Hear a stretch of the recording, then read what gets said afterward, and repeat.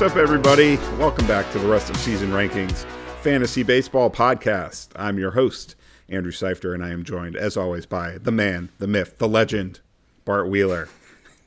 How's it going, Bart? Good. That's me. I'm a myth. I'm a legend. I'm all those things. Yeah, you nailed it. You nailed them all. Well, I wanted to make sure I didn't forget any. Is there any other monikers you like to go by? I don't know. The Bart Man? My daughter was, Bart Man. My daughter was calling me all sorts of things tonight. You know how bedtime can go sometimes. Tonight was not a fun night. Oh, I do know that. Thankfully, I had my wife on bedtime duty tonight, so I didn't have to worry about it. Yeah, it was just one of those, like, kicking and screaming just to get in the shower. I'm like, girl, you need to bathe. It's been 2 days. We need to do this. This is not an option. Yeah. We had a little meltdown over nail clippings. That's always a big one. So, oh yeah, that's I'm never looking forward to when it's nail clipping night in our household. Yeah. Well, we've in actual baseball news, we've got some really good stuff that we can talk about. Non 5-6-year-old daughter related. So all of our 20-year-old listeners right now are like, "What are you talking about, man?" I know. I need to hear about your kids, man. Get to the good stuff.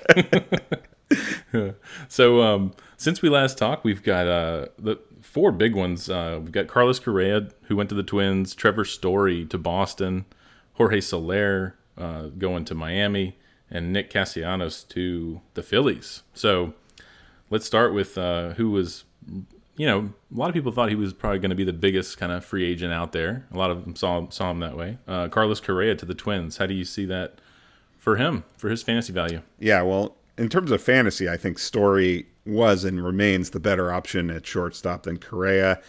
It's not an ideal landing spot for him. It's probably not.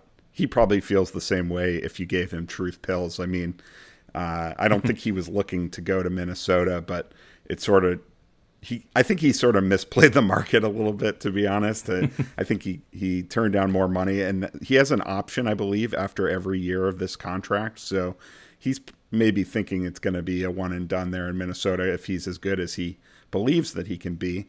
I've never, as I've mentioned before, never been the biggest Correa guy, or at least once it became clear that he wasn't going to run anymore. So I don't think Minnesota's a pretty pitcher-friendly ballpark, so I don't really think that helps him too much there. And I just kind of go back to I really didn't actually move him in my ranks at all. I think it's kind of about what I expected, and last year he had a really good year, and it still wasn't truly elite. So I think he'll be a solid producer, better in points leagues, a good real life hitter, but in like a roto format, it just doesn't play all that well. Yeah, I had I had Story well above Correa anyway, and if anything, I might move Story above Lindor. So I'm kind of considering moving Story up maybe one spot or so, because I like him landing in Boston and getting in that lineup. But Correa, didn't really move the needle much for me.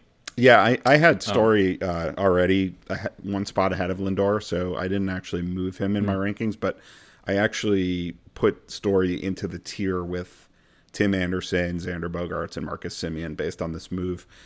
Story was going to get a downgrade leaving Colorado no matter where he went, but of all the places he could possibly go, Fenway is just about the best possible alternative.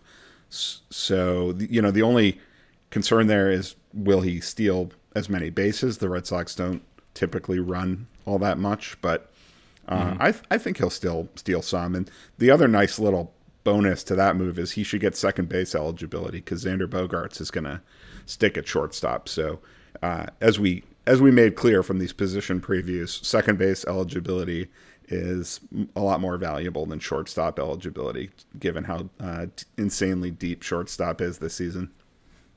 Yeah, absolutely. That's key. So as far as the outfielders, we talked about outfielders in two different podcasts last week, and I was thinking Jorge Soler would be great if he's back in Atlanta, and it seemed like he might go back to Atlanta or maybe San Diego, and then he lands with Miami, and I'm kind of like, I might lower him a little bit. I mean, we did, not to talk too much more about him, we did talk about how he showed power at Kauffman, which is, a tough stadium as well to hit home runs. And I think he hit 48 or so. So he can hit home runs wherever he goes. But I was kind of hoping he'd be back in that Atlanta lineup with some folks around him where he can see some pitches. But I think with Castellanos, I like him going to the Phillies. I thought the blurb that someone did, I think on NBC Sports Edge, was kind of funny, where it's like, did the Phillies think that they could play a DH at every position or something? Because it's like they signed Schwarber and Castellanos, and it's like, where are they going to play all these guys? But I think their defense is going to, struggle, but they're thinking they're just going to put up some runs, right? And they've got some good pitchers some of whom we'll talk about today. And so I like his move to Philly. Yeah, I do too. I mean, I think it's kind of similar to what I was saying about Trevor Story, though, where pretty much anywhere they were going to go was going to be a downgrade. I mean, Coors Field and Great American Ballpark are just those two ballparks are sort of like in their own stratosphere in terms of being hitter-friendly places to play. So leaving Cincinnati is not great for Castellanos, but Philly is a pretty good alternative, much like Boston is for Story. So, I mean, he's a good all-around hitter, even though he doesn't really steal bases. But I think I bumped him up a couple spots in my rankings based on Philly, because you could definitely have imagined a much worse landing spot for him. And then with Soler, I agree with what you said. I mean, I just think RBIs are a really important part of his fantasy value, because he just doesn't offer much other than home runs and RBIs. He's like kind of a two-category guy. So you really want him to be in a loaded lineup. And that Miami lineup it's not the worst thing you've ever seen, but it's certainly not the best. So he's remains pretty buried in my rankings. Yeah. So we've, I mean, there probably there's some other news out there. Everything I was scrolling through today was like, this guy's, avoiding arbitration and signing a deal here and there. So there was a lot of that. We saw some spring training notes finally come out, and it's exciting to see some of that. But why don't you talk about how we're going to handle pitchers today? Yeah, that's the name of the game today. We're recording here on Tuesday evening, March 22nd. And this is part one of what's going to be a two-part starting pitcher preview show. We're going to do this a little bit differently than we've done with the other positions. We're not going to just go through our rankings. Instead, we're going to look at ADP for pitchers. There's just so many pitchers out there. We thought that this would make more sense as a way to do it. So we are basing this off of the ADP for starting pitchers as of March 19th on Fantasy Pros. And we will basically just kind of go back and forth and talk about the pitchers in the order of their ADP and how we like those pitchers, whether we think they're good values, where they're coming off the board, et cetera, et cetera. So why don't I get us started with that? But before I do, why don't we, as we did with the other positions, talk a little more big picture about strategy at starting pitcher. I mean, this is a position that, goes on and on with numbers of players, but you do have to start at least 5 of them in most leagues, and sometimes 6 or 7. So how are you approaching starting pitcher? Are you prioritizing it early in your drafts? I would say I'm not. There have been years where I've actually taken starting pitcher, really high. I think I even took Clayton Kershaw like with the first or second pick one year.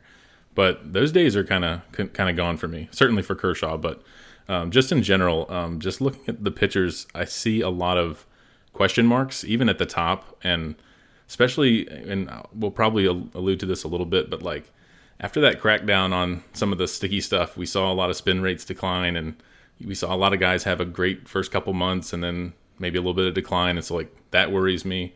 We're going to talk about a lot of guys who had like breakout seasons, finally really put it all together. Can they do it again? So like as we go through the list, I have a lot of question marks, and I do like to get maybe 2 of my top 25 or so if I can. But in general, I don't think I'm going to prioritize it. Like as I started putting together my overall rankings, I don't think I'm going to have a starting pitcher even in my first round. So we'll talk about a couple guys at the top here, but I don't know that I'm going to like take them in the first round, because I just much rather have some of these outfielders or first basemen or shortstops we've talked about. Yeah, I think that's fair. I will say, though, that I do sort of like, if I can, getting one of the top, I don't know, say 7 starters or something like that, 6 or 7, something like that. I agree with you that they have more risks than usual. There's not as many sure things. Probably the one guy you might look in the first round is Garrett Cole, just because he seems to have the fewest question marks and the history of dominant performances. And it's just hard to find a pitcher that checks all those boxes. Most of them either have one or fewer dominant seasons, have some sort of injury risk hanging over them, were really affected a lot by, like you said, the sticky stuff. I know that was a big talking point with Cole, but it didn't really show up so much in the numbers when all was said and done with him.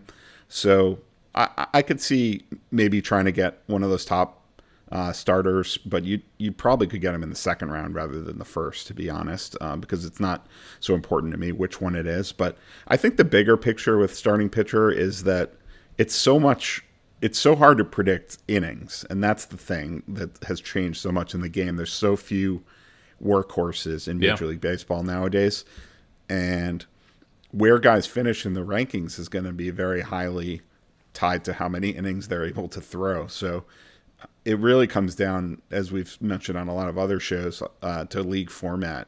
Can you stream pitchers off the waiver wire? Can you find good spot starts all the time? There's more research being done in the fantasy sports world than ever about spot starting and finding streaming pitchers. So if you want to do that, it's a completely viable strategy. You don't need to take 4 pitchers in the first 7 rounds or anything like that. But the guys that do get those innings are really going to be the ones that finish near the top. So if you play in a league where you have a lot of waiver wire value, I don't mind taking guys who I know are only going to throw 120, 140 innings if I think those innings are going to be really great innings. And I'll just figure out the other 60 or 80 innings that they're not throwing as I go along, if that makes sense. Yeah, and you mentioned just different leagues and different scoring types. I'm in a head-to-head categories league where one guy every year, Pat, I'm talking about you, he always loads up on relief pitchers. And we're not talking about relief pitchers today, but there's something to be said too about those guys who you can plug in as starting pitchers, but they're really relievers, and they can help your whip and ERA, get you some Ks, and meanwhile you load up on high-end closers. So some people can use that strategy, and you win 3 out of the 5 pitching categories every week or something like that. So and just kind of punt wins, or hey, sometimes maybe you even you get wins and hit that category even with some of these middle relievers or closers. So that's another thing to consider, that like some people will even kind of almost punt starting pitcher or just try to get like an elite 1 or 2 and then not even worry about it after that.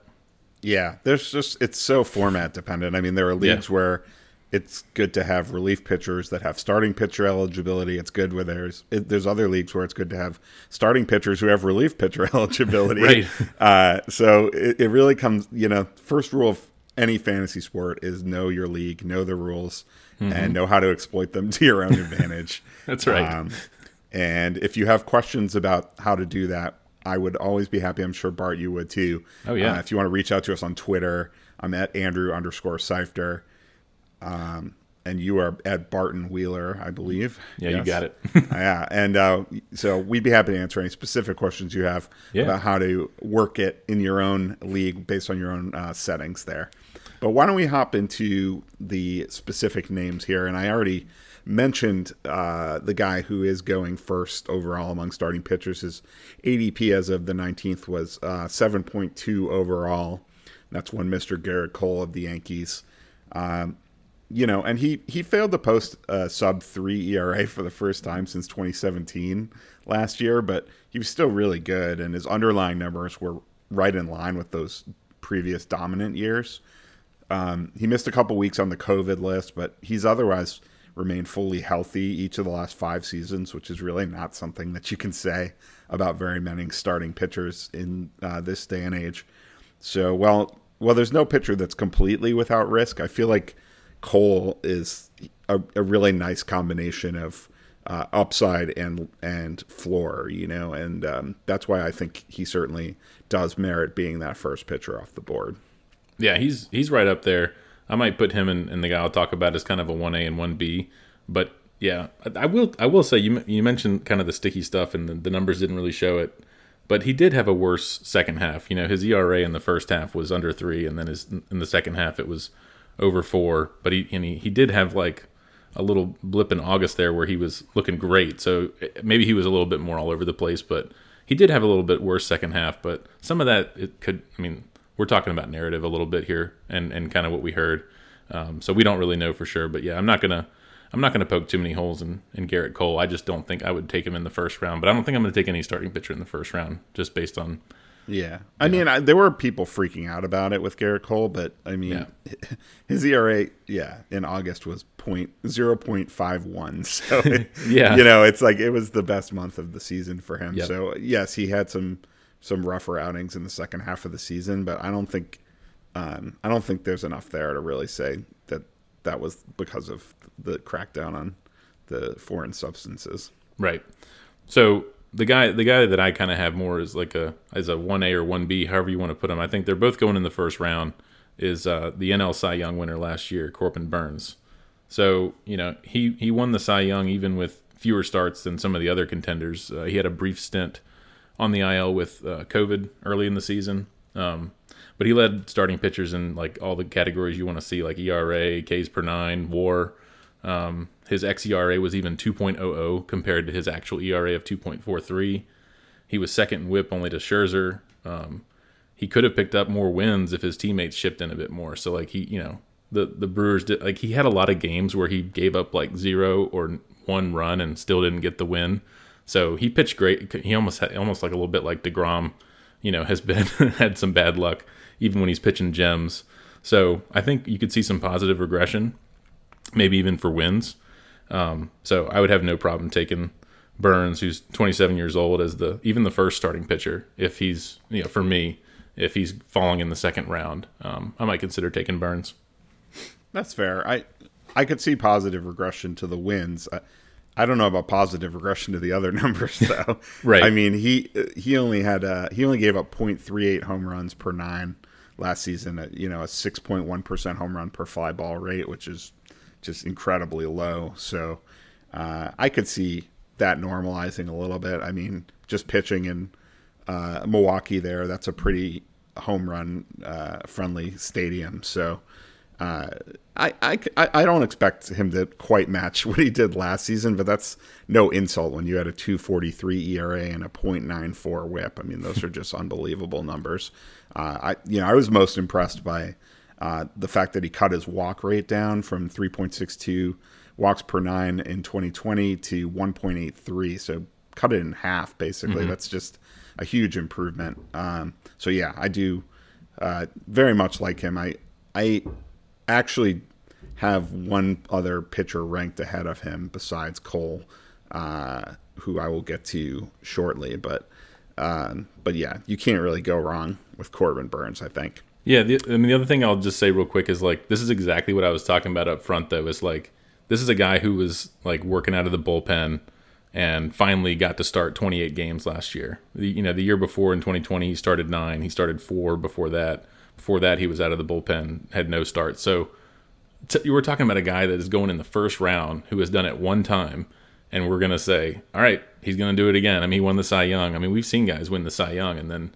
Like we've seen Blake Snell be elite and then fall off a cliff. I'm not saying Burnes will do that, but it's like guys have great years, and this is what scares me about taking Corbin Burnes with a first-round pick. I'd much rather take one of those outfielders or first baseman or someone with just, I don't know, just in my mind a little bit less risk with the first or even second round, to be honest. Yeah, I hear that. Yeah. I do think the relative value of those pitchers, though, when they do deliver is extremely high in 5x5 roto, for example. Like you just think about how much value those pitchers can have. I mean, it's half the stats, but they're giving you a bigger portion of your pitching stats than any hitter would give you of your hitting stats when they're really dominating. So and if they give you the innings, like you said, I mean, if they're giving you 200 plus innings, then they're giving you even more value with that low ERA and that WHIP. But like Burnes only threw 167 innings last year, and a lot of the guys we're going to talk about, I mean, there even seems to be more load management in baseball. For sure. And so you're only getting 160 to 80 even from like a quote workhorse, So, and Right. some of that is hitting the IL and stuff too. But some of it is just guys only throwing 5 innings and then getting pulled. So That's true. And I think that's actually a good point because it's it's in the past. I feel like the true aces, the true dominant workhorse aces, were the most valuable fantasy asset in all of the game, at least in 5x5 roto leagues. But with the load management, I'm not sure that that's really the case anymore. yeah, it feels like it's dropping off a little bit to me. Yeah. So the third pitcher in ADP was Walker Buehler of the Dodgers, coming off the board at pick 15.2. So Buehler, I mean, he finished second to Max Scherzer in fantasy value among starting pitchers last season, and he was second to Zach Wheeler in innings pitched. If there's a concern, it's that his strikeout rate was down to barely over a batter per inning, and the Statcast metrics indicated that he's due for some healthy regression to that 2.47 ERA from last year. Still, though, I mean, Buehler's right in the prime of his career, pitches in a pitcher-friendly home ballpark, and should get a ton of run support. So I feel like he's a pitcher that has a very high floor. I don't think he deserves to be the third pitcher off the board, personally. I think he's a very good bet to finish as a top 10 starter, but I don't see him likely to match that ADP and finish inside the top 5, let alone the top 3. Yeah, I would agree. And when we talk about run support, I mean, yes, the wins can probably be there for him, but I think I'd much rather when we talk about run support, I think of like the Braves and the Dodgers, especially the Dodgers. I mean, those lineups, good Lord. But I think I would much rather get a cheaper option later than pay up for it here this high. I think I'd much rather, we'll talk about some of those guys a little bit later, but I think I'd rather wait, because Walker Buehler, yeah, he had a great ERA and whip. He has that incredible run support. But yeah, like you said, the K per 9 is down. Like, he can get it done without having that high strikeout rate, but just know that's kind of what you're getting with him. Yeah, I mean, he had a 2.47 BABIP allowed last year, which is very low. He also had an 80.9% left on base percentage, which is extremely high. So those are the kind of numbers that just tell you that 2.47 ERA is going to come up. Now it will probably just come up to the low to mid 3s. It's not going to be terrible, but he's unlikely to return as much value as he did last year. I mean, that 207 and 2/3 innings too. I mean, you can't really expect that from any pitcher in today's game. Yeah. So the next two, according to ADP, and I don't know, I'm going to look real quick and just see if by chance they flipped, and they haven't. So it's Max Scherzer and then Jacob deGrom, both Mets now that Scherzer's out there. So maybe we can kind of talk about both of those guys. I can kick us off with Max Scherzer. They're very different at points in their career, and Max had a pretty rough 2020, but he bounced back in a big way last year, leading all starting pitchers in WHIP and finishing second behind Burns in ERA. And he went out to the Dodgers and just kept rolling out there. He was also, fourth among starting pitchers, I think, in Ks per 9. He was up there. And he's had a sub-3 ERA every season since 2014, minus that 2020 year that I said he had. So, in 2014, that was his last season in Detroit. So once he got out of there, he was cash money. Yeah. But yeah, he's getting up there in age now. So we're going to talk about some old guys today, I think. And Max Scherzer is 37. So he's back in the NL East. We've talked a little bit about some other guys who are changing divisions or even, AL to NL. But, Max is very familiar with the NL East and a lot of these batters. So I don't see that as much of a concern. And I think the Mets lineup, they got Marte out there. Hopefully Lindor's healthy. I think their lineup is a bit improved. So maybe he won't have that Dodger run support, but I think it'll be okay. And, could get 15 to, maybe even push 20 wins if he can be healthy the whole season, but I don't know if we can expect that with his age getting up there. But he just keeps doing it year after year. Yeah, I mean, I can't really expect him to fall off. I mean, right? Age is just a number, Ask Tom Brady about that. But he hasn't shown any signs of decline on the field. I mean, you mentioned that 2020 season being disappointing. I mean, that was, of course, a shortened season. It was only 67 1/3 innings. The ERA was 3.74. It's not like it was 5 something, Right. And Right. he still struck out 12.3 per 9. So he was pretty dominant that season. He just had some really bad batted ball outcomes, and that kind of inflated the ERA there. But he was always a great bounce back candidate, and sure enough, he had that bounce back last year. I love Max Scherzer. He's always been one of my favorite players in baseball. I was at Nats Park to see him throw a no-hitter. Nice. So, yeah, I'm a big Mad Max fan, and I don't expect any sort of noticeable drop-off this season just because he's entering that age 37 season. So he should be great again. Yeah, and I think you can rank him and DeGrom. Honestly, if you rank one over the other, I don't think anyone's gonna argue too much with you. But yeah, go ahead and talk to me about Jake DeGrom. So DeGrom is actually the pitcher that I do have ranked ahead of Corbin Burns. So That's fair. I'm going with DeGrom number 2 behind Cole. And honestly, if DeGrom keeps looking great this spring, I could even see myself bumping him up to number 1. Yep. He's just that dominant. I mean, last year he only threw 92 innings, and he still finished with more fantasy value than Corbin Burns in 167 innings. I mean, that's how dominant Jacob DeGrom was with that 108 ERA, 0.54 whip. That's just unbelievable. So, yeah, I mean, this guy has been pretty clearly the best pitcher in baseball for the last 4 seasons, I would say. And it's just a matter of health with him. And the early reports this spring, it sounds like his velocity is right there. It sounds like they've already announced him as their opening day starter. I believe he pitched yesterday and looked good. So, yeah, there's some risk, but it's kind of like what we talk about with pitchers. There's going to be risk almost no matter who you take. So if you're going to have that risk, and yes, he had a partial UCL tear last summer, so that's not something you like to see, but he just seems like the kind of pitcher that knows how to manage it, knows how to handle it. So I just feel like if I'm going to be taking some form of risk anyway, he's just so dominant that he doesn't need to pitch 200 innings to be worth being the number 2 pitcher overall. Like, he could pitch 150 innings, and I think he would easily do that. Last year it was 92 innings, and he still did it. So I'm not saying he'll be quite as dominant as last season, but I would gladly take the numbers he put up the previous 3 years, just prorated over 150 innings, and I'd be very happy with that.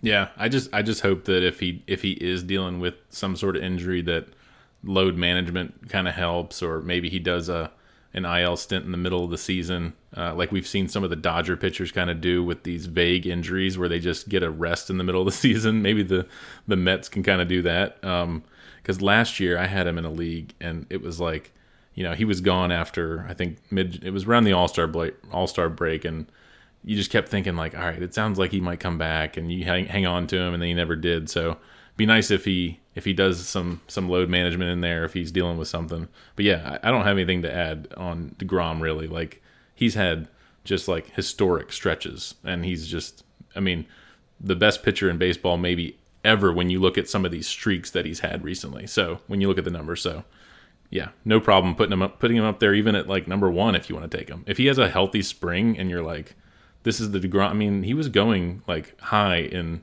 I think last year. I'd have to look at his ADP, but I feel like it was pretty high in the first round even last year. Like, people were taking him as kind of a sure thing. Yeah, and it was really that stat I just mentioned to you, that he had more fantasy value in a 5x5 roto categories format in 92 innings than Burns had in 167. That was what ultimately convinced me to move him ahead of Burns, because I do really like Burns as well. But I mean, if you're telling me that he can pitch half as many innings and produce more value, or not quite 60% of the innings and more value, I think I have to take that bet. Yeah, and what's interesting is right there behind DeGrom, pretty much the same ADP, right around 20, is Brandon Woodruff. So Corbin Burns' teammate there in Milwaukee. So he's coming in as the SP6 according to Fantasy Pros. And, he had a great season last year, too. 2.56 ERA, 0.96 whip, top 10 K rate. Yet he somehow had a losing record. He had some of the worst run support in all of the National League. So kind of like Burns, I mean, I feel like we could see Woodruff having some positive win regression too. Wins are a little bit fluky sometimes. I mean, you look at the game log for these guys and you're like, how did they lose all these games? So expecting some more wins. I do have, like, I guess you could say the same thing like we mentioned with Cole, like that he had a great start and then cooled off after that crackdown. So again, we're never going to know like a direct correlation on this stuff. Some guys just are better first half pitchers and second half if you look at their careers. But I will say that Woodruff did cool off a bit after having a super hot start. But I think he's a good bet to be, you know, a top 10 pitcher. I don't know that I'm going to put him all the way up here at 6, but you know, he's a top 10 guy. Yeah, I mean, the one thing about the wins, though, is that you really have to pitch deep into games to get wins. And with Woodruff, I mean, he didn't really pitch that deep into games later in the season. I don't think I'm just looking at his game log now. He only pitched a full 7 innings once from the end of June to the end of the season. Wow. So he was kind of like a 6-inning guy at most. Early in the year, he had a few games where he pitched into the 8th, which was nice to see. He never completed 8 innings in any start all last season, though. So I do think, you know, the workload with him will be an issue, but it is for most pitchers, and I do think that's why you don't see the win totals from starters that we used to see back in the day. So that makes the bar a little bit lower for wins to be a contributor. Mm-hmm. So that's the good news on it. But I don't know how much positive regression we can see unless he starts pitching 7+ innings consistently. Right. Now, next in line is Shohei Ohtani at 23.4. Now, I'm guessing that ADP is based on formats where you can use him as a hitter and a pitcher. Yeah, I think that's baking some of that in. Yeah, it's got to be. Yeah, I mean, honestly, if I could use him as a hitter and a pitcher, I would probably consider drafting him top 5, just based on how good he is as a hitter, and then, you know, what he can provide as a pitcher as well. You know, as a pitcher alone, he wouldn't merit going nearly this high, in my opinion. Maybe he's more like an SP3 in a 12-team league. Mm-hmm. You know, the hitting is what drew all the headlines last year, but he was definitely no slouch as a pitcher. He had a 3.18 ERA, 109 WHIP, 10.77 K per 9. His walk rate was a little bit high at 3.04 walks per 9. And the BABIP against him was pretty low, so could see some regression there. But either way, I mean, I think he's a very talented pitcher, and when he's on the mound, he's going to be good. It's just a question of how many innings he'll throw, because he's kind of got two things working against him. He's got injury risk, which is heightened by being a hitter on all the days when he's not pitching, and then he also has just work management, workload issues. I mean, the Angels are going to have a 6-man rotation again this season, so he, you know, the even upside for innings isn't all that high. But then you would expect at some point maybe they skip his turn in the rotation at various times and things like that. So, you know, I would say probably like 130 innings or something like that you would be kind of happy with. And for that reason, you know, SP3 value is about as high as I could go on him. Yeah, I think that makes sense. I think the Fantasy Pros ADP definitely has that baked in of him being a hitter. He is still, you know, just 27 years old. We've only seen, you know, 3 seasons out of him as far as pitching. Let's see. He's had 35 starts. So, you know, basically just like a full season. But yeah, the 130 innings, that's what he had last year. That's kind of what I question is, like, how many starts are we really going to get out of him? Kind of like you said, maybe we get 25 starts out of him. Now, if he improves, and like we just talked about Jake DeGrom, obviously totally different level, but like if Ohtani improves and can give you great production in those 20 or 25 starts, then maybe he is worth, you know, being a top 15 or 20 pitcher. But yeah, I'd be more comfortable with him as like an SP3, like you said, if you're drafting him as a pitcher only. So know your format. Yeah. I mean, the other risk I feel like with him is if he's not pitching that great and he's hitting as great as he was last year, and they have all this pitching depth, at a certain point, do they just decide, hey, let's not risk him getting hurt for these mediocre pitching numbers he's putting up, and they just make him just a hitter? I feel like it's not impossible that could happen. Like, that's more likely to happen than the other way around, where he just becomes a full-time pitcher at this point, because his hitting was just so unbelievable last season. I mean, he was like right there with Fernando Tatis Jr. as the most home runs and stolen bases combined in baseball. So I think that's probably the bigger priority for the Angels. And especially if the Angels can get back in contention. I think if they're in contention and they can afford to keep those other guys in the rotation and maybe rest Ohtani, what if they get into later in the season and they're actually like in the playoff picture and they're thinking, well, we need to have, keep Ohtani for September, October, because I know it sounds crazy, and the Astros are the favorite to win the division, but the Angels are the second. If you look at the Vegas odds, Angels are about 4-1 to win the division. I think the Astros are typically like 1-2 or something something like that. They're a pretty heavy favorite, but the Angels are right there, second. So I think that's a good point. So number 8 on the list is Shane Bieber, who, you could kind of talk, compare him a little bit to like DeGrom. I mean, DeGrom is elite, but to keep it real simple, Bieber is an ace with a shoulder injury concern. And that's what it comes down to, the injury concern, because if he didn't have that, we'd be talking about him much higher, I think. I'm not even really that Although worried. 8th is not too low, right? No, it's not. But I mean, I think I'd bump him above definitely above like Walker Buehler, even. For sure. He'd be I think he'd be in my top 5. I'd move him up a little bit from this, and maybe when it's all said and done, like after we see him in spring, maybe I will have him up there. I'm not even that worried about like potentially low run support, because I think if he's healthy, he claims to be healthy. I think, on his own Twitter account, he said he's in great shape. So we'll see. Players love to say they're in the best shape of their life. That's the time we're in right now, right? Yeah. I mean, we've seen him as recent as that short 2020 season. He was the number 1 fantasy starting pitcher in all of baseball. He was top 5 the year before that in 2019. So we've seen him do it. I'd like to see him get the walk rate back down, but other than that, like I can't nitpick a whole lot more with Bieber. So if he's looking good in spring training, like I said, I think I'll probably have him in my top 5.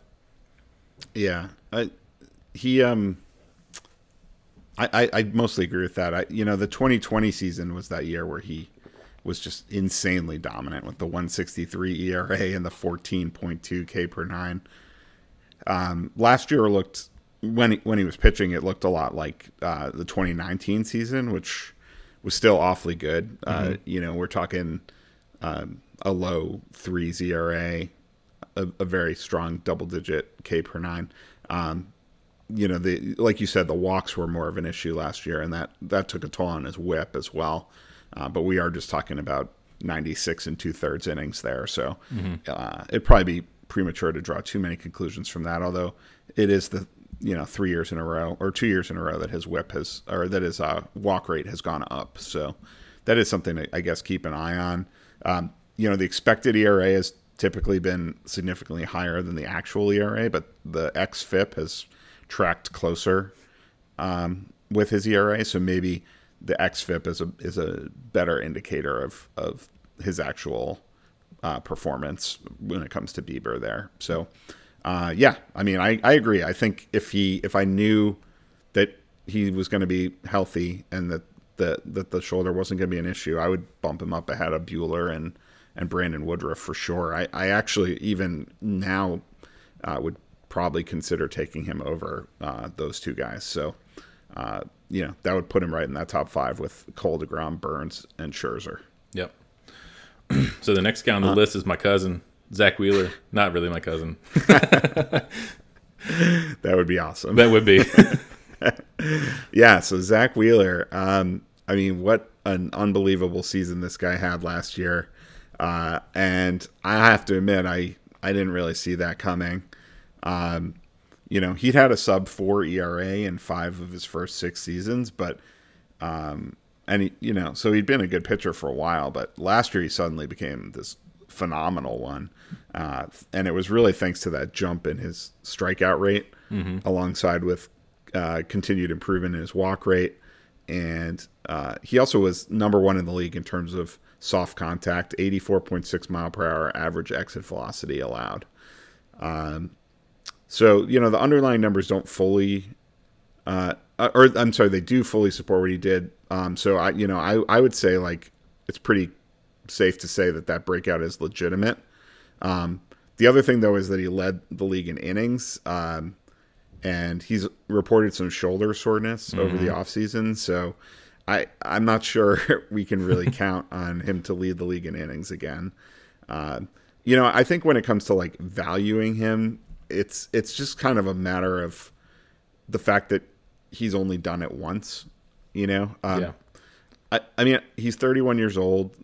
He's got a pretty high floor because he's got a 3.51 career ERA and over 1,000 major league innings. So the bottom's not going to drop out unless he gets hurt. He's not going to be bad. I mean, he's only had one season in his career where he had an ERA over 4.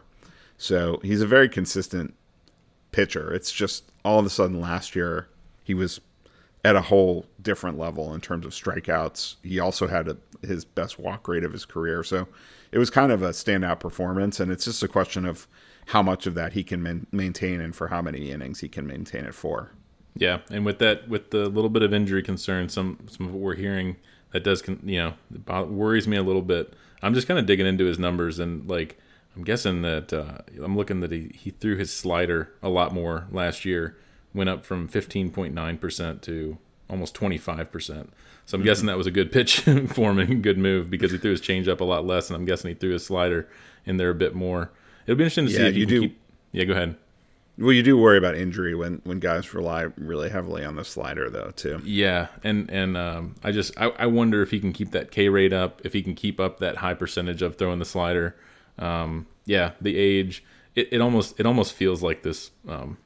I hate to. You can't really predict injuries, I'll say, but it feels like this perfect storm, and we're starting to hear rumblings of it. So pay attention during spring training, see how he's doing, see if he. I don't know that he's a rock solid kind of top 10 starting pitcher. It does kind of concern me to say that he was pretty kind of good but not great when he was with the Mets, and we've seen him kind of do it like you said. But will he have another great season like he did last year? I don't know. Yeah, I will mention he's got a pretty great sinker as well. So definitely a diverse arsenal to call upon. So that is a plus. Yeah. So next guy on the list is another Dodger. So we like to see these guys with the run support. So Julio Urias is number 10. His ADP is around 31, according to Fantasy Pros. And this is another guy who, finally broke out, and we're kind of wondering, can he do it again? So this is pretty high, but considering what he did, the last 3 seasons, we've seen this low ERA and WHIP from Urias. Last year, we finally saw him have that full season to see what he could do with that full season. Like I already mentioned, he's getting the most run support in the National League, or he actually did last year in his starts. So he had 20 wins, but even with that high run support, I would expect that number to come down a little bit. Maybe not expect him to get 20. Maybe he'll get 15 because that lineup didn't get worse. But he just, you also get some good luck in there where the games you're pitching, he got the most run support in the National League. So, he's always been good at keeping opponents' hard hit rate down. The expected ERA has been really good too to match. So it feels like he might be here to stay. In this sort of young ace conversation, some of these guys we're talking about who we've now seen it from 1 year. He's not that different from talking about a Corbin Burns, who we saw not many starts, and then he finally got the season where he gets all the starts and has a great year. So will he replicate it? I mean, this is pretty high for a guy that's only done it once, but he's with the Dodgers. He's their number 2 or 3 or whatever, depending on who's healthy in there. But that's Julio Urias. What do you think about him? Yeah, I mean, a lot of soft contact, 86 mile per hour average exit velocity, was 5th best among qualified starters. So he definitely knows how to generate weak contact. It's hard to barrel up against him, which is good because the strikeout rate is good, but it's not like incredible. 9.45 K per nine. I was sort of alarmed in 2020 that he only had a 7.36 K per nine because that was the first year since his rookie season where they really used him as a starter for any length of time. I mean, those numbers he put up in 2019 were nice, but they were in relief mostly. So that was kind of a question whether transitioning to starter he could maintain the strikeout rate. But that last year he got it back up, so that was good to see. And it was also good to see that he really cut down on the walk rate last season. So I agree the 20 wins is going to regress significantly. I think 15 you'd have to be happy with. It could be even a few less than that, but certainly he's in a good situation to get wins. He's not generally going to pitch super deep into games, but he can get up to 7 innings, and with that Dodgers lineup, that'll be enough to put you in line for a win more often than not. So he should still be a plus there, but it's notoriously hard to predict. But yeah, I mean, I mostly just, it's another one of these guys, like you said, it's kind of the first time that he has done it as a starter for a full season, so you want to see if he can keep it up. I mean, he had never thrown 100 innings in a season before last year. So but he was a very highly regarded prospect coming up. The Dodgers are sort of notorious for taking a long time to let their prospects get substantial action because they just always have so much depth. So it's kind of hard to break in with LA, but he managed to finally do it last season. So I mean, I feel like his ADP might be a little bit bullish. But it's not too far off. Yeah, like I said before, I just feel like maybe it's because we're over analyzing these guys a little bit, but like it just worries me like that his ADP is so high, just having that one good year, and it just feels like starting pitcher is moving toward this where guy has this like we're going to talk about a lot of guys who have this one good year, and then you're going to kind of have to pay for that, and I just feel like in the past we had a lot more kind of rock solid veterans, and maybe those guys are just getting really old now and they're getting pushed down, and maybe it's a little bit of a shift. Yeah, well, that's actually a good segue into the next guy in the rankings, because I think he's a nice example of a guy who does have a little more of a track record, and that's Lucas Giolito of the White Sox. He's basically put up the same numbers 3 years in a row at this point. ERA in the mid threes, K per nine over 10, as high as 12.07 in 2020, down at 10.13 last year, but that's still plenty good. The whips have constantly been good too, 110 or better over those 3 seasons. So I really like this guy. It's hard to poke holes in that track record. The numbers are very similar from year to year. The BABIP has been the same all 3 seasons. The home run to fly ball rate's been the same all 3 seasons. The ground ball rate's been pretty similar. The left on base percentage pretty similar. The home runs allowed, everything. You just look at it. The walk rate, there just hasn't been a lot of fluctuation in his stat lines, which is something I love to see because there's a lot of great people dissecting starting pitchers these days, and you can break down their repertoire and you can say, you can project some growth you expect to see or some regression you expect to see. But really, there's nothing more reliable than results when they're shown over a multi-year period, and I think that's just a very reassuring thing to me for Giolito. And it's a reason that I would probably take him over Julio Urias. I would too. And like just looking at that track record in those last 3 years, like you talked about all those stats, when I'm in the draft, that gives me a lot more kind of warm and fuzzy feelings at the top of the draft. Like I'd much rather like get a guy who just had a good year like Urias, but maybe not as great of a year, or maybe he's not with the Dodgers. We'll talk about some of those guys in a little bit. I just like the ADP so much better. I think I'd much rather just feel good about getting Giolito to be even my number one pitcher.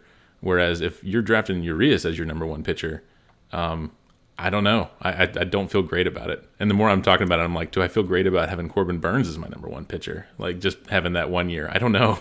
Yeah, or Wheeler or Bieber with the injury issues. it's kind of nice that Giolito doesn't.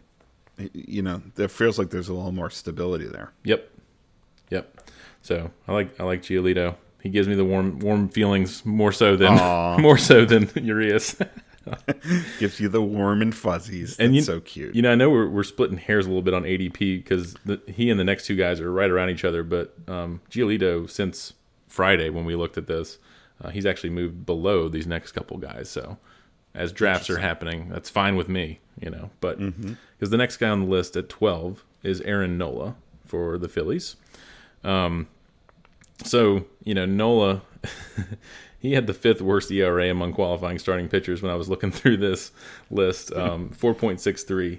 So, yeah, he struggled a bit last year with runners in scoring position, gave up a ton of home runs. So, but, he's up this high because he's had some good seasons. He's a former first-round pick. He's still just 28. The Phillies have kind of retooled. We talked about Schwarber and Castellanos. So, they're getting some bats to hopefully get some run support. We still saw a really good K rate, top 10 K rate and walk rate last season. So I think if he can limit the home runs, we could see him win a lot of games with that improved lineup behind him. So I think for those reasons, I think people are kind of giving him a break on the ERA, and that's why we're seeing him here at, I'd say 12. I might put him more in the 15 or 16 range when it's all said and done, but I think he's still in the top 20 conversation for sure. Yeah, I actually currently have him right there at 12. I give fantasy managers a lot of credit for taking Aaron Nola as early as they are taking him, despite that 4.63 ERA, because I think in years past that would never happen. Before we had all these underlying numbers and metrics to measure pitcher performance, and before I just would say that it's not just the fantasy industry that's become more intelligent about how they talk about this. I think it's the average fantasy manager that's become more intelligent about how they talk about this, and so I think people see through that 4.63 ERA from last year, and they see that his expected ERA was only 3.37.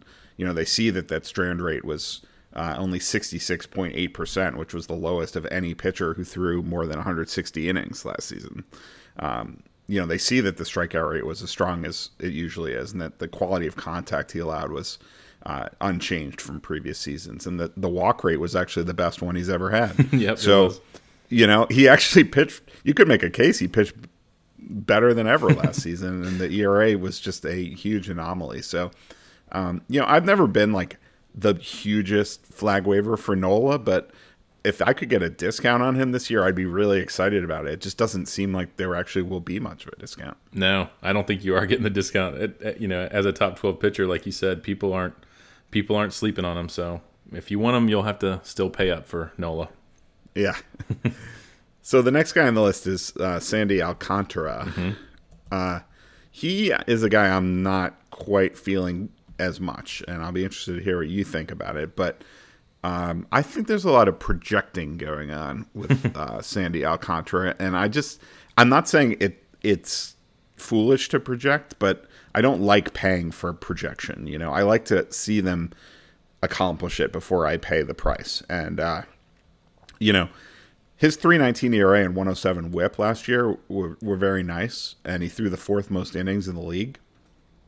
But he still barely finished as a top 24 starter in 5x5 leagues because his strikeout rate was so middling and he didn't get many wins. And, he's got the stuff. Yeah. Like, he throws exceptionally hard, but he just hadn't really shown the ability to strike batters out until the final 2 months of the season last year. When he began to rely on his slider more. And I understand the narrative of that like maybe he can do this for a whole season, but we haven't seen it. So like if I could get a good bargain on him and be like, people are looking, if he was being drafted based on what last year's numbers suggest he should be drafted, then he'd be a lot lower than this, I think. And then I would really be excited about that projected growth and be like, oh, this guy's a sleeper, But like if he's already going at an ADP that sort of requires that growth, then I think you're taking all the room for profit out of it. So I just, I like the guy. I think he's going to have a very nice career. I could definitely see a breakout, but at the current ADP, I just don't think I'm likely to be drafting him. Yeah, I think that's fair. Like it's a guy that like you'd like to get a discount on, but you're not. And it's kind of amazing that he lost 15 games last year, which was, I think there were only a couple people who had 16 losses. So it was technically third most in all the majors. But yeah, I mean he still was. You mentioned he was top or somewhere around 24th in 5x5 Roto. I was saying that he was top 20, but maybe that was a different format. But in any event, he was very serviceable. He was good, even though he had 15 losses. But he wasn't top 12. He was 23rd according to Baseball Monster. Okay. And he had less fantasy value than Trevor Bauer had in like half the innings. Trevor Bauer threw 107 innings and 107 and 2/3, and Alcantara threw 205 and 2/3, and Bauer still had more fantasy value. Yeah, I mean, I think like what you're saying is right. Like he's trending in the right direction. There's a lot of projections. He's decreased his expected ERA, WHIP, walk rate, increases K rate each of the last 3 years. So year over year, his ground ball rate as well has gone up. So, but he still plays for the Marlins. And in fact, his teammate Pablo Lopez, who we'll talk about as well, like has done those things as well. And you can get him a lot later. And he's also shown that year over year progression. So I think I'd much rather get Pablo Lopez later than Alcantara this high. Yeah, or Trevor Rogers. I mean, yep. there's a lot of interesting arms in that Miami rotation. For sure. So, yeah, I'm kind of with you there. Yeah. So, next on the list, I'm going to turn this over to you, Robbie Ray, now with the Mariners. All right. Yeah, Robbie Ray. So, I mean, he won the AL Cy Young last year and went from Toronto to Seattle. So, he's going to get less run support. I guess in some respect, he's probably like, man, he's looking at Toronto signing all these guys, and he's like, here I am in Seattle with this lineup. But, he's playing against a weaker division. He's in more of a pitcher's park, so that's good. So, I mean, I guess we'll see if that helps him. So he led the league in strikeouts last year. He was like, I think he was definitely top 10 in K per nine. And his strikeout rate's always been pretty elite. He lowered his walk rate a ton last year, so we'll see if he can maintain that and keep that low whip. And like I said, maybe the ballpark will help him not give up too many home runs. So those are kind of like the question marks to see if he can kind of keep it up. We've seen him have that high strikeout rate. I think the pitcher's park, could help him, like I said, with potentially like a little bit weaker opponents. But the lineup, the run support, I think the wins might be down. So I don't expect him to get Cy Young again, but he said he's going 14th. I mean, to me, that feels about right. I don't think he should be bumped up into like the top 10, but I also don't think I'm going to be ranking him outside of my top 20. Yeah, I don't know, man. He scares me. He scares me. He's got some wildness to him. Oh my God, his whole career has just been this roller coaster ride, and the scariest part about it to me is that he had a season that wasn't that different from this season back in 2017, where he had a 2.89 ERA, 12.11 K per nine that season. It was a 115 WHIP that year. So he had a great season back then, and he followed that up with 3.93 ERA the next year, then 4.34, then a 6.62. I mean, his career ERA is right at 4. Mm-hmm. The ballpark thing helps a little bit, in my opinion. I don't care about the run support. Wins are fickle. Yeah, I want all the help I can get in terms of keeping the ball in the yard when it comes to Robbie Ray. I mean, his home run per 9 has always been very high. Maybe it can help a little. I mean, T-Mobile Park in Seattle is actually it's one of the better pitcher parks in the league, but it's more neutral in terms of home runs. So I don't know how much that will help him. I think it should help a little bit compared to Toronto. But it's not going to single-handedly save him. I mean, I guess what I'm worried about with him is it just feels like he's one of those pitchers where one slight adjustment can throw everything off. It's like the gears get jammed in the machine or something, and you go from like a Cy Young candidate to like an unusable albatross on your, like, weighing down your team, and that's the scary part for me. I mean, I don't know what we're going to get. I mean, he's 1 year removed from the worst season of his career in 2020, and I know we give a lot of guys a pass for that 2020 season because it was that COVID year and it wasn't that many innings, but he had a 7.84 walk per nine that year and a 6.62 ERA. I mean, if you had him in 2020, you did not win your league, I mean, if you used him at least. So that's the danger with him. The strikeouts are going to be there, but I don't really trust the reduced walk rate completely. I have a hard time seeing him being like a major asset in WHIP. I think the ERA is probably going to settle in the mid to high threes. But I also just think there's just a very wide range of potential outcomes with him, and it just makes me a little bit nervous. Yeah, well, I have some good news for you. You don't have to draft him. And I'll tell you that I'm just looking at ADP on Fantasy Pros. Here are some guys who are going like before and after Robbie Ray, and I'm guessing you're probably going to want to draft all or most or all of them. So I'll start with 39 and go down through 47.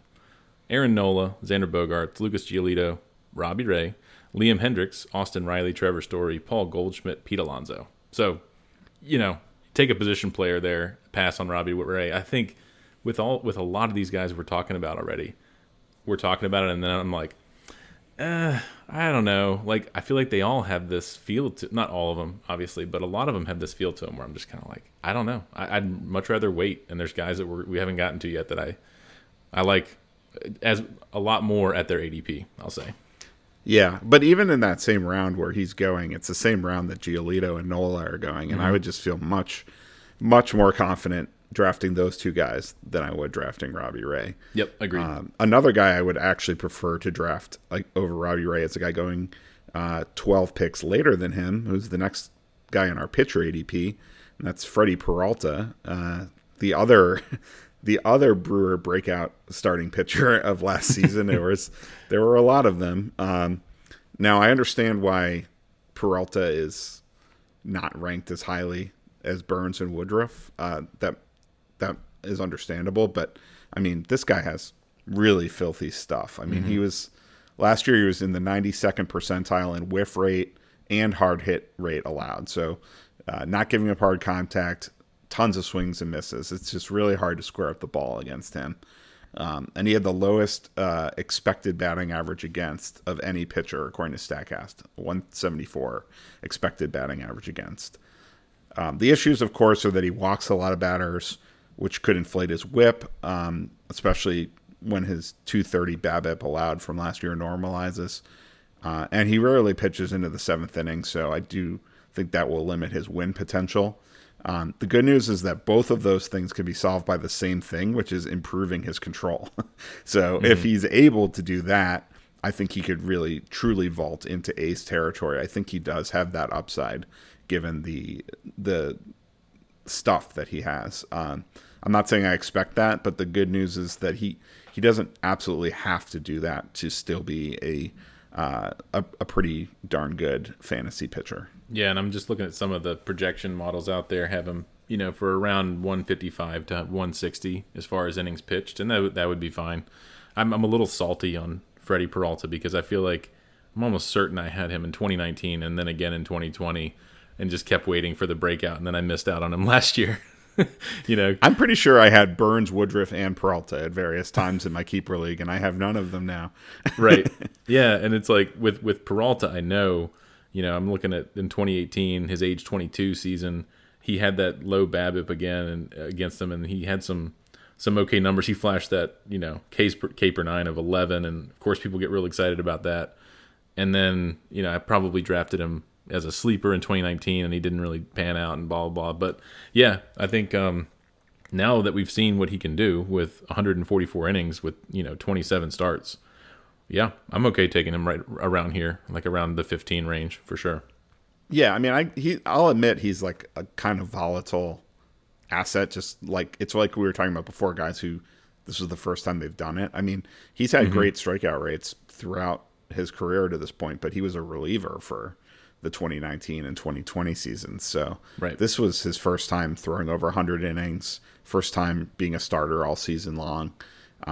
So, it's like we've talked about with some of these other guys. When they've only done it once, you have to see it again. But I would rather take the risk with him than with Robbie Ray, who I've seen fall apart multiple times. Mm-hmm. Well, we've mentioned Giolito and kind of how rock solid he is. The next guy on the list at 16 is Lance Lynn. So he's going around 57 overall. And, there were some big expectations for him coming over to the White Sox. He still finished as like what I saw about a top 20 or so starting pitcher. But he had like a red hot start. And I think people were thinking, oh, Lance Lynn's going to be a top 10 pitcher. He's going to get all these wins, etc. But then he landed on the IL with a muscle injury. He came back fine. But the second half he dropped off, and his inning totals were much lower, kind of like you were talking about with Woodruff earlier. It just felt like load management kind of with Lance Lynn, and he just wasn't pitching deep into games. He was pitching 5-6 innings every game, it seems. But if you look at like the last three years, he's been basically like a top 20 guy with a great expected ERA. His strikeout rate has been actually better over that span versus earlier in his career. So we've looked at kind of a 3-year sample on some other guys, and if you're looking at Lance Lynn, he feels pretty solid. Maybe he'll get a little bit better win luck. That's a good lineup. Maybe he can have 15 wins. So I think he's a solid, top 20 option. I want to get a guy in a lineup like Houston, White Sox. We talked about Dodgers, Braves. So some of those guys. Yeah, no, I love Lance Lynn. Very reliable pitcher. Really, the only thing I can pick apart with him is the ADP at 57.2 when you can get Charlie Morton, who I find very similar, at 85. So, I just, to me, they're kind of the same pitcher basically, and Morton is just going so much cheaper. So, and he's a lot older for that. Well, yeah, he's a little older, but I mean, Lance Lynn's 35. It's not like he's young. Oh, he is. Well, okay. Yeah. I was thinking Lance Lynn was a little bit younger. No, 35 years young. So yeah, I mean, I think that I probably will find myself like passing on Lance Lynn here, just hoping either he slides or I'll just take Morton instead. If I'm looking for that older, reliable second or third fantasy starter.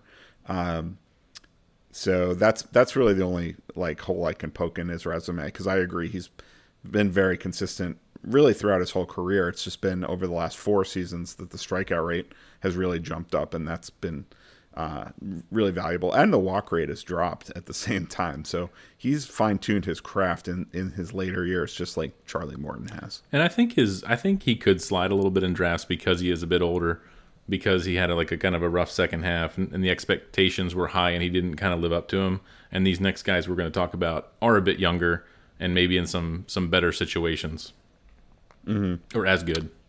Yeah. So the next guy on the list is Kevin Gausman, now with the Blue Jays. Had a great season last year with the Giants. We've talked about how the Giants are the team that turns everything into gold, and they turned Kevin Gausman into gold.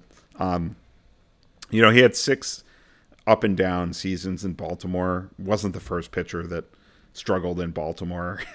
That they've had so much trouble there, as developing pitchers that they just moved their fence back 30 feet. But he showed a major transformation in his game in 2019. When he suddenly ranked among the league leaders in whiff rate.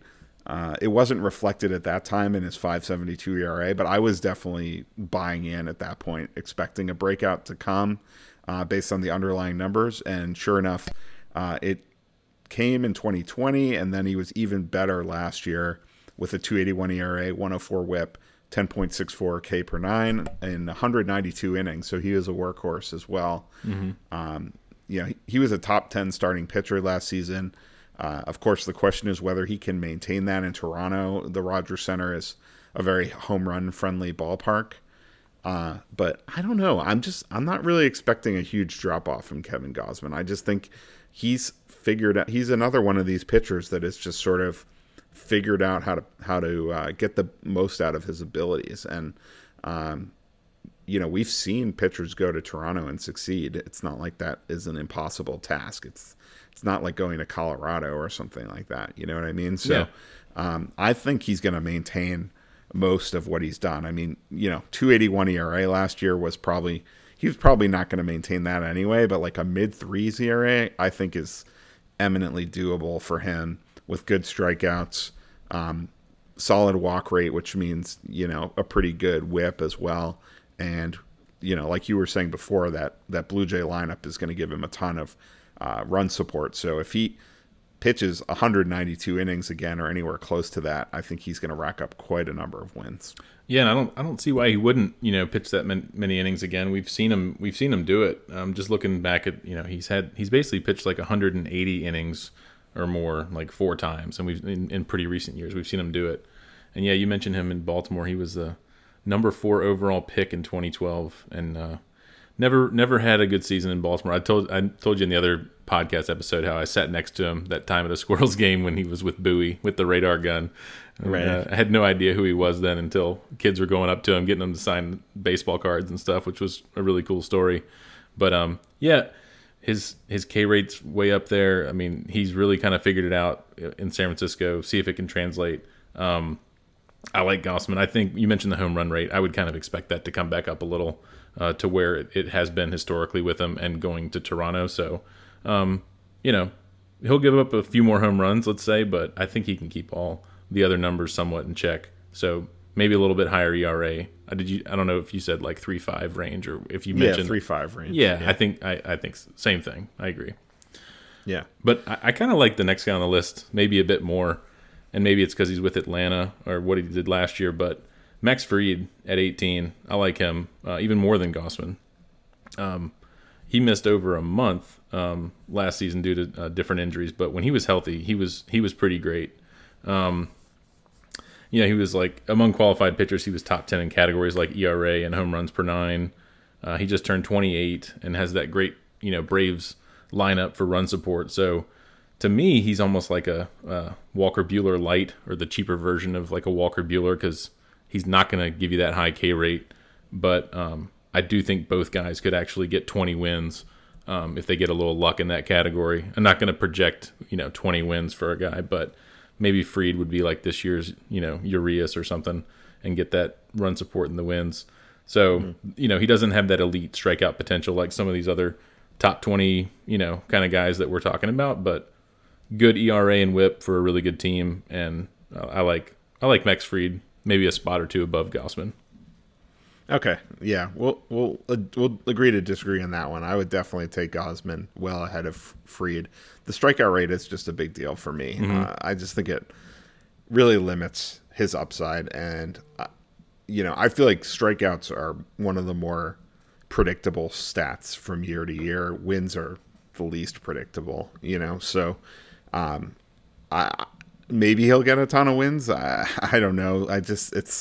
It's just hard to say. I mean, he's never, that 165 and 2/3 he threw last year tied 2019 for the most he's ever pitched. So he's never proven he can be, a true workhorse approaching 200 innings or anything like that.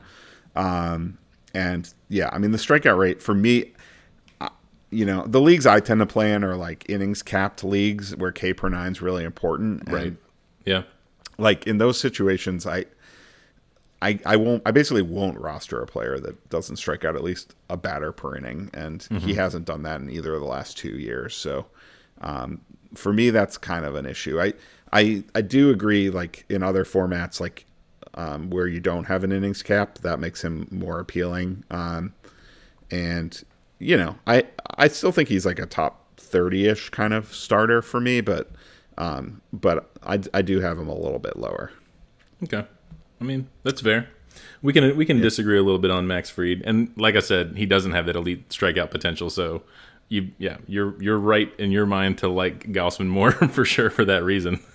Yeah, no doubt. Well, we can always have another gentleman's bet since our Eugenio Suarez, Matt Chapman one got messed up. Yeah, that was kaput. I'm still Yeah. okay doing that one, by the way. Well, I know you are. All the trades helped your side. So next guy on the list is yet another Blue Jays pitcher, and that's Jose Barrios, formerly of the Twins. I feel like he's kind of just. There were times early in his career where people were expecting him to become like this dominant ace, and I think that ship has kind of sailed. But he's another one of these guys that's just been a very consistent kind of fantasy asset. You know what I mean? So I feel like he has a pretty high floor, if not a high ceiling. His numbers took no noticeable hit upon moving from Target Field to the Rogers Center. I think he's basically a lock for like a ERA in the 3.50 to 4 range, a K per 9 of at least a batter per inning. And I think he can also provide a helpful whip if he can keep his walk rate as low as it was last season. Just pulling it up here, last year the walks per 9 was 2.11, which was in line with 2019, but significantly better than it was in 2020. So, I just think, it's a tough pitching environment, of course, but I feel like he's the kind of pitcher that knows how to succeed in that environment. I think he's a decent third starter. Yeah, looking at his previous season, he's one of the few guys that you could actually say is like gets that workhorse load. Like he's actually had 192 innings in 3 out of the last 4 years, and I guess I can't do the math quick in my head to see if what he did last year. If 63 innings was, what percentage that was, but maybe it's the last 4 years where he's hit that high mark. Yeah, I think Barrios is a good solid play here in the top 20. Next guy on the list, I feel like so we're only through 20 here, Andrew. Okay, we'll start speeding it up. We got a ways to go. So number 20 here is Logan Webb. Logan Webb, I'll just say really quick. When we got into August last year, a couple of my buddies and I in the group chat noticed how he was starting to go deeper into games, and we noticed this because we follow some folks on Twitter who are good like sports gambling cappers, and they were like, all right, play Logan Webb over however many outs. It was typically like around 17.5 or something, right? So it's like you get to 6 innings, and Logan Webb just started doing that like on the regular, and it was just every time Logan Webb pitched, I was like, bet it over outs until it didn't hit, and then it was like, all right, we won't bet anymore. But he just was second half of the year, he kind of looked like that workhorse.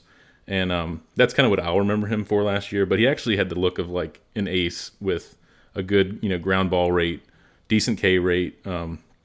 And like I said, he started, pitching deep into games. That could help him get more wins, like we kind of talked about earlier. Guys who don't, pitch deep into games. Maybe he could even be more valuable in your league as a quality starts, if that's a category you use. We haven't really talked about that. I know we talk about just sort of the standard categories. His shoulder injury was early in the season last year, so I'm going to assume he's fully recovered from that. I haven't heard any notes, otherwise. But again, this is another guy who doesn't have a long track record, so it's like he had a pretty good season. Can he handle like the full season workload? I kind of like Logan Webb. I feel like he might be like a new version of like this workhorse who we haven't really seen yet. And we saw Gausman and others for the Giants get a lot of innings, and I think Logan Webb will eat up the innings and be solid.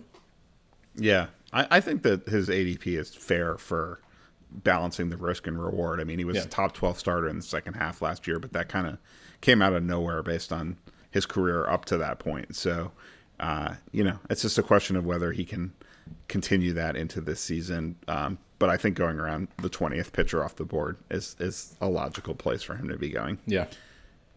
So next on the list is Luis Castillo. Yep. Who I traded away in my keeper league this season. So that might tell you what I think about Luis Castillo. He's also apparently now dealing with a shoulder soreness issue. So his opening day status is in jeopardy, which is another reason that I would fade him. But I was already going to fade him anyway. And the reason for that is pretty simple. He's got good stuff. but he just is going to hurt your whip. I mean, like he's, I mean, he just doesn't have the command, you know, and you know, last year was really frustrating as someone who rostered him. I mean, he was horrifically bad for the first 2 months of the season.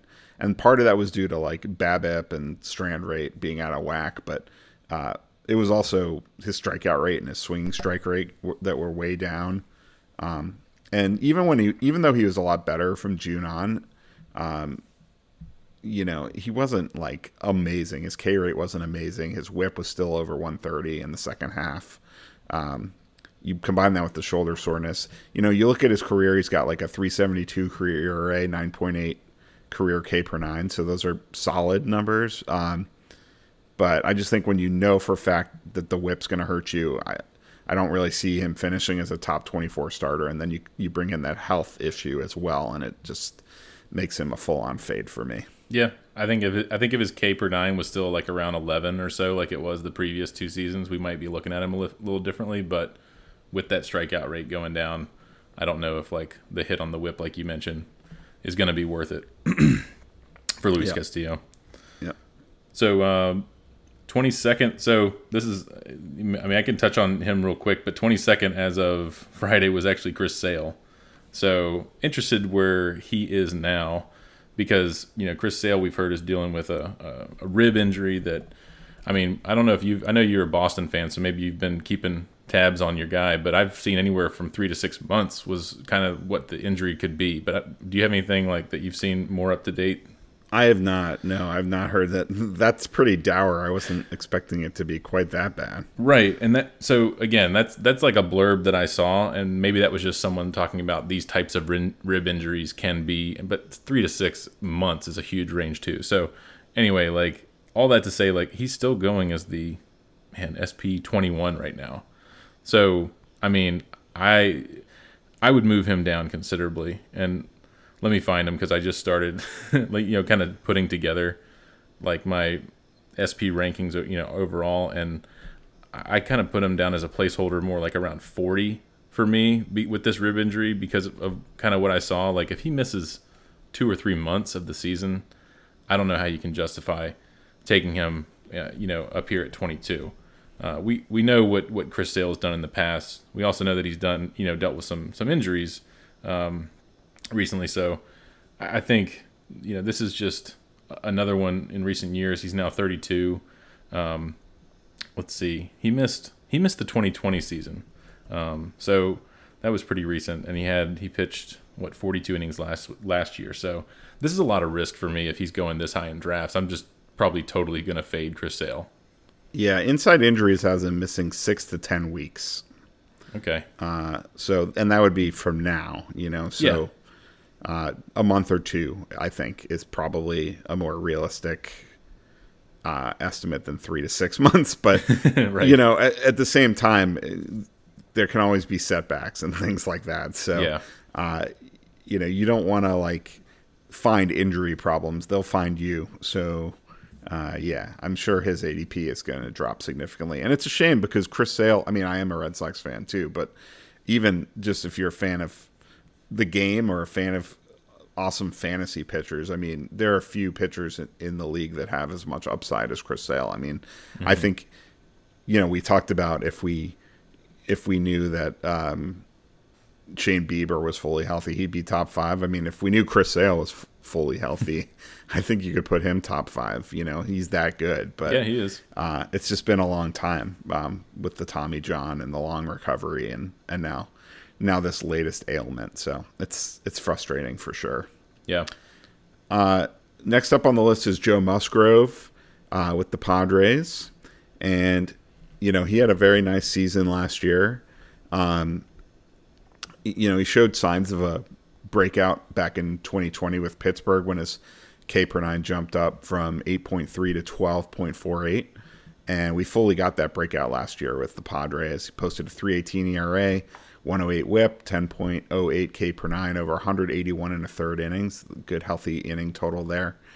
You know, the underlying numbers do suggest he's due for some regression, but I don't think we should overthink it with him. I mean, this is a pitcher with a strong strikeout to walk ratio, pitching in an extremely pitcher-friendly environment. So I would expect him to be able to repeat most, if not all, of what he did last season. I think he's a pretty solid value at where he's going in drafts. I think he's a good value too, and kind of like Lance Lynn we talked earlier, like I think people aren't going to be excited to draft Joe Musgrove, so I wouldn't let him slip too far. I would go ahead and jump on him because he's going to be a guy that you get in your lineup. I like that he's increased that K rate. The ERA, like you mentioned, his expected ERA was much higher last year, but then the year before it was kind of flipped. So another guy you could probably figure he'll settle in until about a 3.5 ERA. Joe Musgrove is not like a flashy, super high upside guy, but no need. I mean, I would go ahead and draft him here in the kind of the top 25. Yep. The guy after him, I actually like probably a little bit more. Frankie Montas for Oakland doesn't have a good. He's losing all his players for his run support with Chapman and Olsen gone. I don't know who Oakland's going to have left to hit and score. Still some got runs. that pitcher friendly park at least. That's true. He does have that one. I've actually been to that park. I was there when it was opening day. I was out there for work, and I convinced a colleague of mine to go over and watch them play opening day. And we were debating it because it was the same day as the national championship game. I think it was UNC versus Villanova, whatever year that was. I think it was those two. But anyway, we went to opening day out there. Nice. Not the best ballpark. Maybe we can talk ballparks another time. Oh, yeah. I know you've been itching to do that for have. a while. We will get to it. Don't worry. Yeah, I've been to a bunch. Anyway, we finally, again, this is another guy where we finally saw a full season from him. His first throwing more than like 100 innings. And so he nearly got his numbers kind of back to those 2019 ranges, getting his ERA, below 3.5, his WHIP below 1.2. Another like kind of top 20 starting pitcher last year. And I think his 2021 was kind of a tale of two seasons. We've talked about guys having a good first half, second half, or vice versa.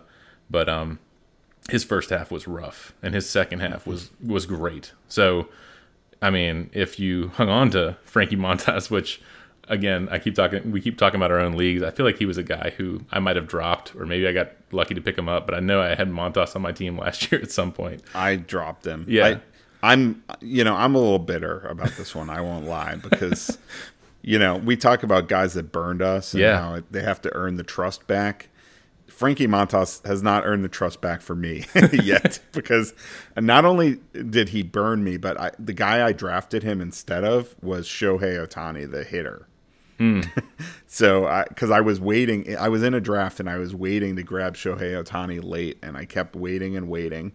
And I was like, because he was buried in the Yahoo draft rankings last season going into the year. Oh, yeah. So I was like, I can get this guy really late. So I just kept waiting. I'm like, no one else is going to think to draft Ohtani. And I was like, oh, Montas is there. I mean, he's a really solid, like mid-tier fantasy pitcher. I guess I'll get him and then get Ohtani in the next round. And nope. my friend Miguel stole him from me, and he went on to have that massive season. So not only did Montas burn me, I mean, his ERA was well over 4 through the first 3 months of the season, closer to 5, I believe. So Montas burned me and Ohtani burned me, and it was miserable. Well, you mentioned you mentioned Ohtani. I I actually had Ohtani last year in my league, and I drafted both the pitcher and the hitter. I think I got them like right near each other. And I had people offering me trades, of course, after the first month or two. And I'm like, just for like one version of him, right? Either the pitcher or the hitter. And I'm like, I can't break up this human being into this is just, if you want to trade for Ohtani, you're getting both, and you better make like a huge offer. You're such a good human. Yeah, I couldn't do it. It's just be immoral to separate him. It felt from wrong. himself. It really did. Just this image of me just like, getting Ohtani in half. Yeah, that's anyway. It's like a magician trick or something. Yeah, there you Saw go. him in half. But with Montas, I think if he can continue that second half, and we see that, then maybe you're getting even a good value here where he's going. So I could see it. I could see it. I'm just too bitter. So the next guy on the list is Jack Flaherty, and this is another one with like you'd have to put that like medical symbol next to his name or Yep. whatever. There's just some red flags there, which is a shame. I mean, this guy is a ace caliber pitcher. I mean, he's pitched like an ace for long stretches of his career, but COVID and injuries served as a significant roadblock over the last couple seasons, and now he's dealing with shoulder soreness that's already ruled him out for opening day. And he recently admitted also that he's been pitching with a small tear in his shoulder for years, which is apparently unrelated to the shoulder soreness. So he's confident he can come back quickly, and he's pitched through this ailment, the tear, for a long time. There's really no reason right now to think he's going to miss a huge chunk of the season, but you just never really know with pitchers and arm injuries. So, like, the upside is really high with Flaherty, but there's a lot of risk too. So, I think looking at where he's going, and this was as of the 19th that he was going as the 25th pitcher off the board, I think that's fairly reasonable. I would guess he's probably dropped a few more spots since then. But, yeah, he's the 27th now. Yeah. So, I think that's actually a spot in the draft where the risk-reward calculus could work out with a guy like Flaherty, but he's certainly not a pick for the risk-averse. Yeah, I mean, I agree with you. I think at some point it's worth taking a shot on guys who have that elite upside. The next guy on the list is your guy you already talked about, Charlie Morton. So he's number 20. Love me some Charlie Morton. Yeah, he's number 26. And I was listening to some of the CBS guys talk about Charlie Morton. I think they all love Charlie Morton. They are gaga over him. So, I mean, but what's not to love other than like kind of like the old age? And we've talked about guys like Scherzer and even Lance Lynn, who you reminded me actually is 35 and not like, I guess, 31 or 2 like I had in my head. I don't know. But kind of like Max Fried, Morton benefited from top 10 run support per 9 in all of Major League Baseball. So I don't see why they won't get that run support again. That lineup's great. So I know we've kind of talked about wins a little bit here and there, but I think the potential is there at least for wins. He was better than Fried, even in the home run per 9 rate. And he just has a much higher strikeout potential when you're comparing the two. So if we're comparing Fried and Charlie Morton, I'm going to guess you're going to like Morton better, especially going later than Max Fried. Absolutely. Yeah. Absolutely. I mean, Morton's also posted, his 3.34 ERA last year was actually higher than he had in 2018 or 2019. So he can be a real difference maker in ERA. His whip is pretty solid as well every year. He had a real tough time in that 2020 COVID shortened year, but that really looks like an outlier compared to his last 5 seasons as a whole. So, I'm not like, I don't think we can really point to the age as an indicator that he's declining in any way after what he did last season. So, Yep. I will have him ranked higher than Max Fried.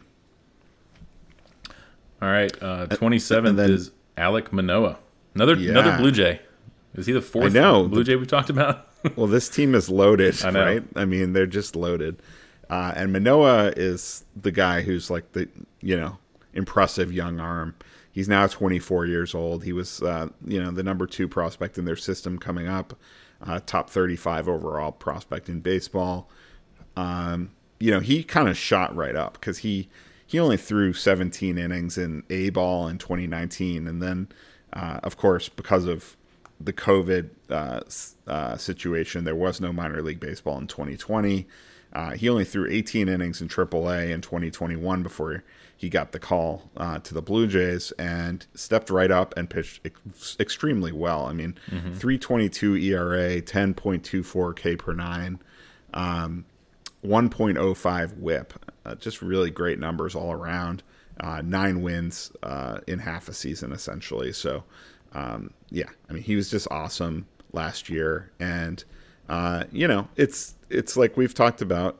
We haven't seen that. We haven't seen it for a full season yet from him. So whether you can count on that or not, I don't know. But, his 199 expected batting average against last year was 7th best in baseball, according to StatCast. He's got great stuff. There's no doubting that. He does walk his fair share of batters, and he's pitching in that hitter-friendly environment. But he's not a pitcher that I would bet against. So I think he's definitely merits going at this stage based on that ADP. That pitcher 27 off the board, I think that's a decent value, decent gamble to take. Yeah, I think just looking at we've kind of talked load management a little bit, and we've already talked about so many Blue Jays pitchers. I do wonder a little bit if they are, manage his workload a bit, and they some of the projections I'm seeing are like 135 to 150-ish innings. So if it's on the low end, maybe you're not getting as much from Manoah. But I agree go ahead. Well, another interesting thing that just occurred to me to mention that we probably could have talked about up in the strategy section is just because of the universal DH now, people, I feel like, instinctively value National League pitchers over American League pitchers, but that's not really a thing anymore, So, yeah. yes, these Toronto guys have to pitch in a favorable hitting environment at the Rogers Center, but they don't, the fact they have to face these tough lineups, a lot of National League pitchers are going to have to be facing tough top-to-bottom lineups this year as well. So I think some of these AL pitchers could actually be good values in drafts just because old habits die hard in that way. Yeah, that's a good point. And another point to make on that is just that, which we didn't mention, is in the National League, you could have guys going a little bit deeper into games because obviously with manager strategy, sometimes you're pulling that pitcher in the 5th or even 6th inning or just a little bit early than you might because he's coming up in the order and you need to pinch hit and get that. But if you have the universal DH, maybe some of those guys who are getting like a Brandon Woodruff, for instance, maybe some of those 5-inning games turn into 6-inning games or even 6-point whatever innings. So Yep. Where are we? Yu Darvish is 28th. Yeah. So yeah, you mentioned a guy who burned me last year. he was a top 5 fantasy starting pitcher during that short 2020 season, and I kind of bought into it a little bit, and I think I drafted a little too high on. I definitely drafted too high on Yu Darvish last year because he ended up being pretty overrated in his first year in San Diego. He's likely to have a decent WHIP and like a fine ERA, but he's a bit risky to me. Like going as the 28th, like this might be your second starting pitcher. And I don't know if I want Yu Darvish as my second starting pitcher. Yeah, I definitely like the strikeouts. He's really susceptible to home runs, and he had a really rough second half last season. That leaves a bad taste in my mouth. Like he did okay in the first half and then fell off, and I don't know. I don't think I'm going to be drafting Yu Darvish this year. Yeah, I mean, he's a guy that maybe the sticky substances crackdown, you could say maybe it did really affect him. Yeah. I mean, the timing of it certainly was right around that time is when his performance really fell off a cliff, Yep. So, and certainly he's a pitcher that's known to get a lot of movement on his pitches as well. So, yeah, I think there's questions about consistency and durability with him, and definitely a lot of upside. And that San Diego environment is appealing. But yeah, I think he's not for the faint of heart, I guess you could say. Right. So next up on the list is Dylan Cease, the White Sox. This is another guy that I probably won't be getting a lot of. He piled up strikeouts with the best of them last year. 226 punch-outs in just 165 and 2/3 innings. But his command was extremely suspect, as demonstrated by his 3.69 walks per 9. He didn't pitch deep enough in games to get a lot of wins, and his 3.91 ERA and his 1.25 WHIP didn't help anyone win their leagues either. He's due for a little bit of positive regression to those ratios, but I don't think it's going to be enough to make his draft price worthwhile unless he takes a big step forward in terms of consistency and command. So for me, he's like another one of these pitchers where you have to pay for expected growth that we haven't actually seen yet, and I'm not going to be doing that. Yeah, and he got 13 wins last year. He's playing for a good team. I think people are going to want to project him to be better. Hey, his 3.69 walk rate was the best of his young career. But not good though. It's not good. No, it is not good. So I think what you said about Dylan Cease, I think you hit the nail on the head there.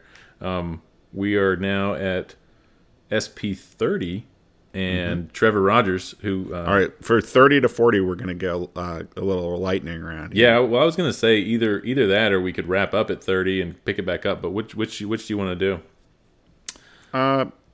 All right, fine. We'll wrap it at 30. Tell me about Trevor Rogers. So Trevor Rogers, first round draft pick in 2017. He came up and flashed that strikeout potential in 7 starts during 2020, and we saw the Marlins ramp him up to 133 innings last year.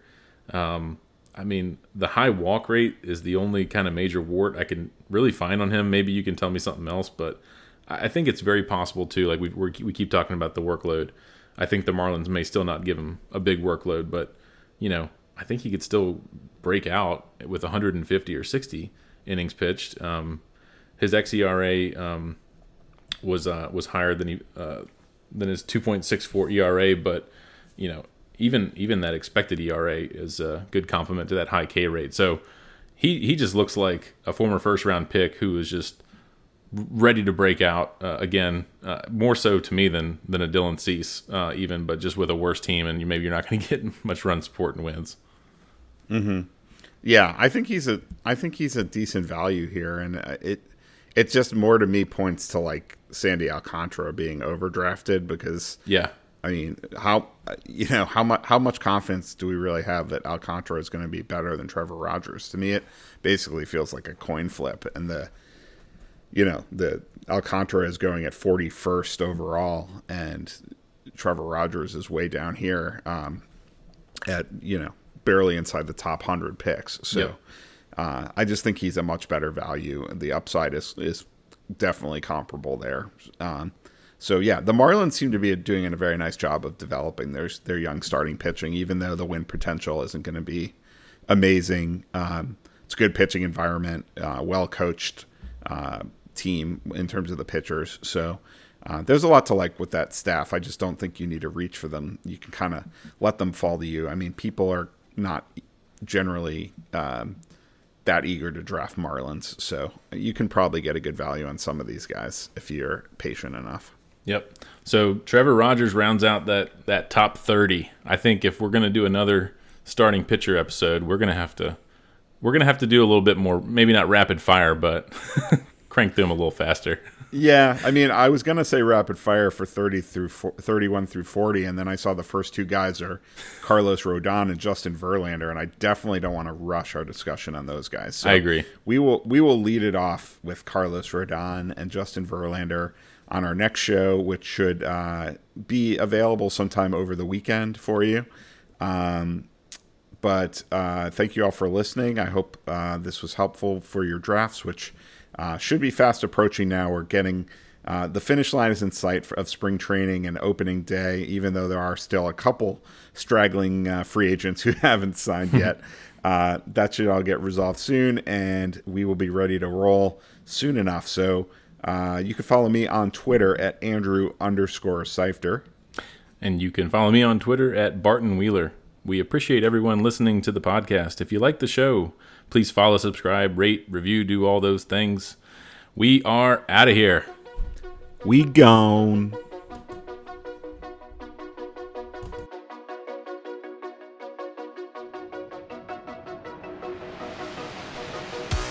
You've been listening to the Rest of Season Rankings podcast.